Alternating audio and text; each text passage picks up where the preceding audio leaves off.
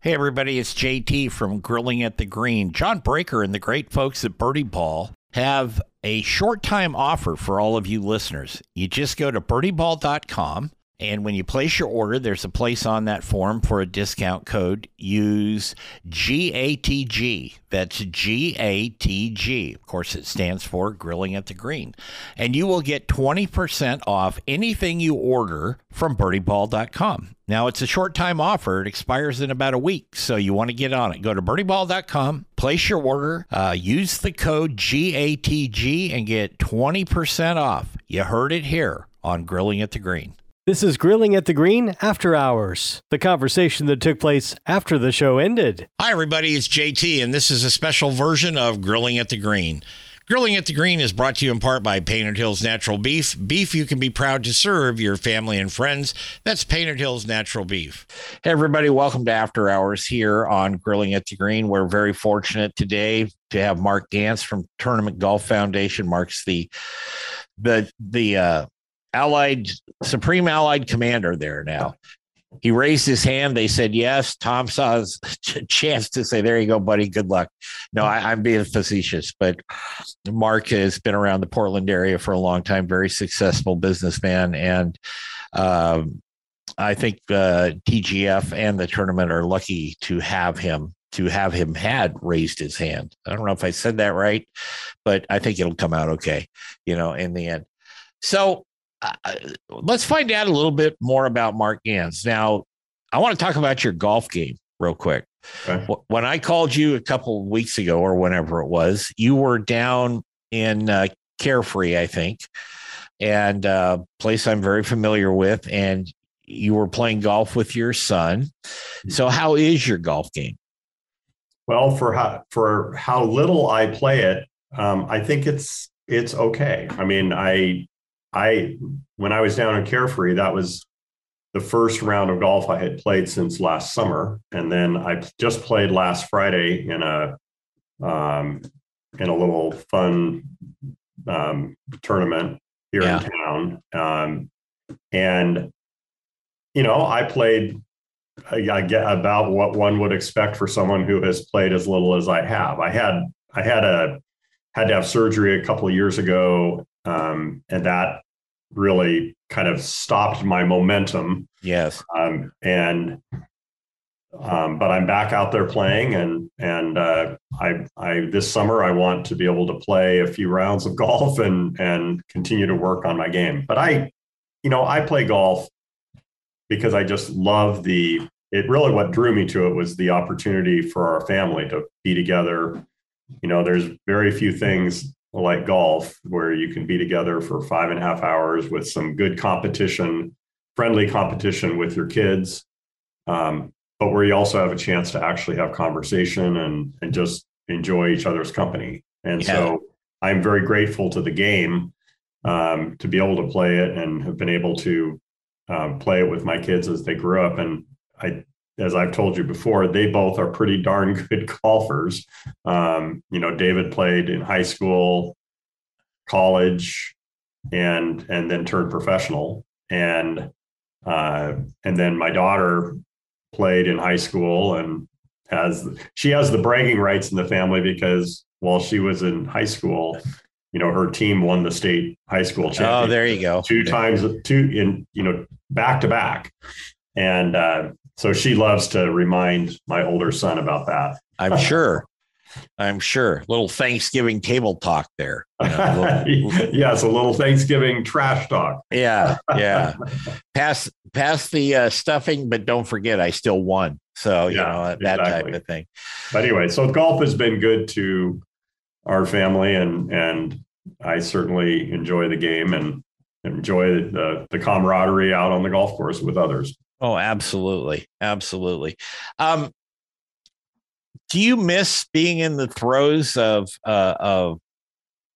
high-end business? Let me phrase it that way. I mean, you were the CEO. You've sit on a lot of boards. I don't know all the boards you sit on currently, but that takes some real staying power, emotionally, mentally. If you kind of backed up from Cambia, I don't know what else you've backed up or continued on with, but Is it hard I was a lawyer by training, and I practiced law in a law firm, and then went in-house with one of the companies that eventually came together with some others to create Cambia back in the middle 90s. Yeah. And then I practiced as the chief legal officer and compliance officer, et cetera, for the corporation until 2001, when I was asked to consider becoming the president and CEO of Regence Blue Cross Blue Shield of Oregon, which was the largest subsidiary of the group of companies. And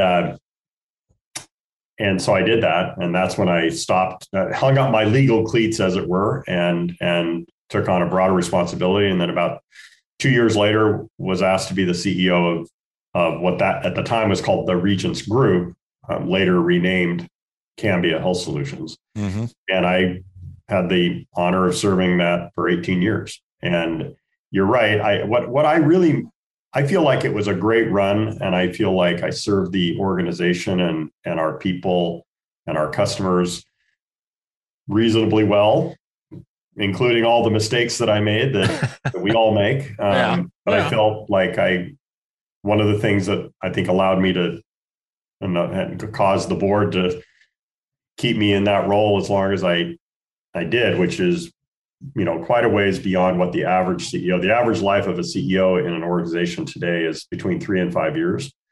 And so I feel very grateful that I got to serve for 18 in that role. Well, you're a Hall of Famer then. So. But yeah, you could say that, I suppose. I don't know. But I would say we all make our share of mistakes, but I took the time to be self-reflective about those and learn.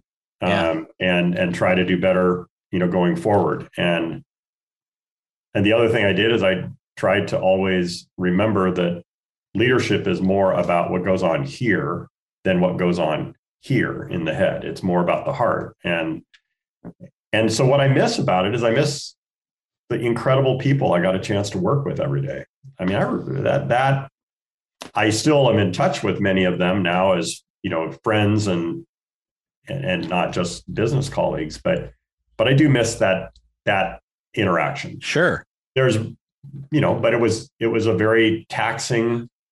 If you're going to do it well, it is 24/7, and you have to always be thinking about the employees of the company, the customers of the company, and it comes with the territory. Right. So that part, it's been nice to complete my run, hand off the baton to my successor, who I certainly didn't choose my own successor, but was one of the people that I mentored and put in a position to potentially be my successor. And the board chose him, and he's a very worthy and CEO, and is doing a great job in his early days. And it has given me great peace of heart to know that the company is in good hands and moving forward.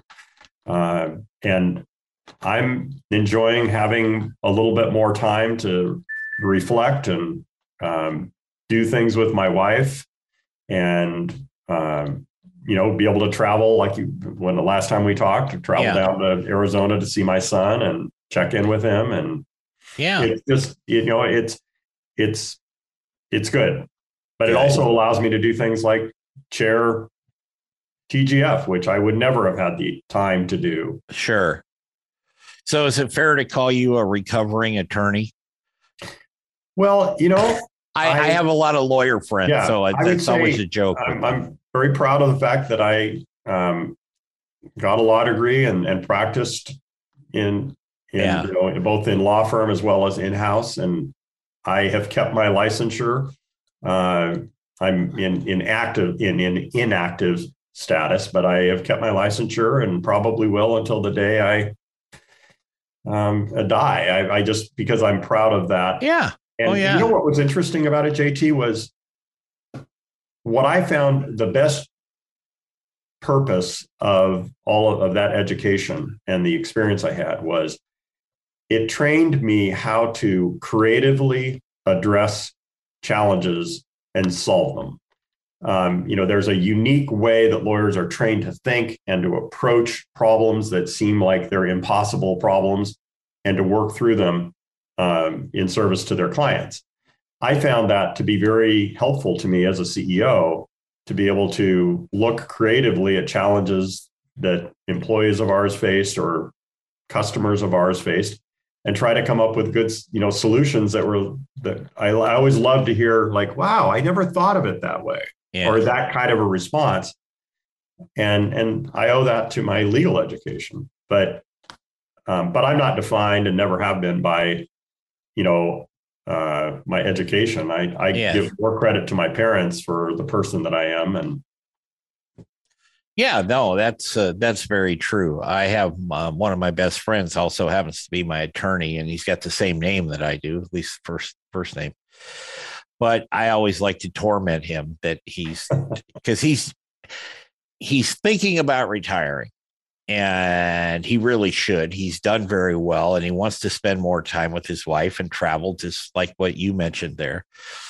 But he just can't seem to let go of those reins, if you know what I mean. He just can't do it yet, but he will one of these. Well, I think that is one of the things about a graceful life is when you know when to pass the baton, because to me it's a great relay race in whatever profession you choose. You serve, you run your leg of the relay, and part of the grace is to know when to pass that baton to the next generation. Right. So, Mark, if I ask you something like this, what would you respond? What is one thing that you wish you could do for the Portland area? What is one thing that you wish you could make happen? And I'm not talking about the golf tournament, but just one thing kind of that's reflective upon your own person. Well, if I could instill a deeper sense of the value of unity, of truly bringing people together to address the challenges that this community faces, and boy, they are big ones now. Yes. And overcome this love affair that people have with divisiveness and making divisive comments and throwing bombs at each other, if you will, from their corner, and say and canceling each other out, if you will, and when they don't agree. Right. I think that's a sickness right now in our society, and I see it in universities. I see it certainly in almost every level of government.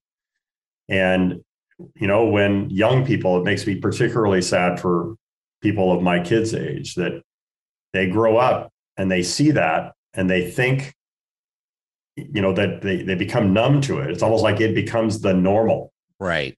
And that's dangerous to a democracy, in my view, and that worries me. But more importantly, it's destructive to community. Community is just the opposite of that. And we've seen in Portland over the last few years a great destruction of that sense of community.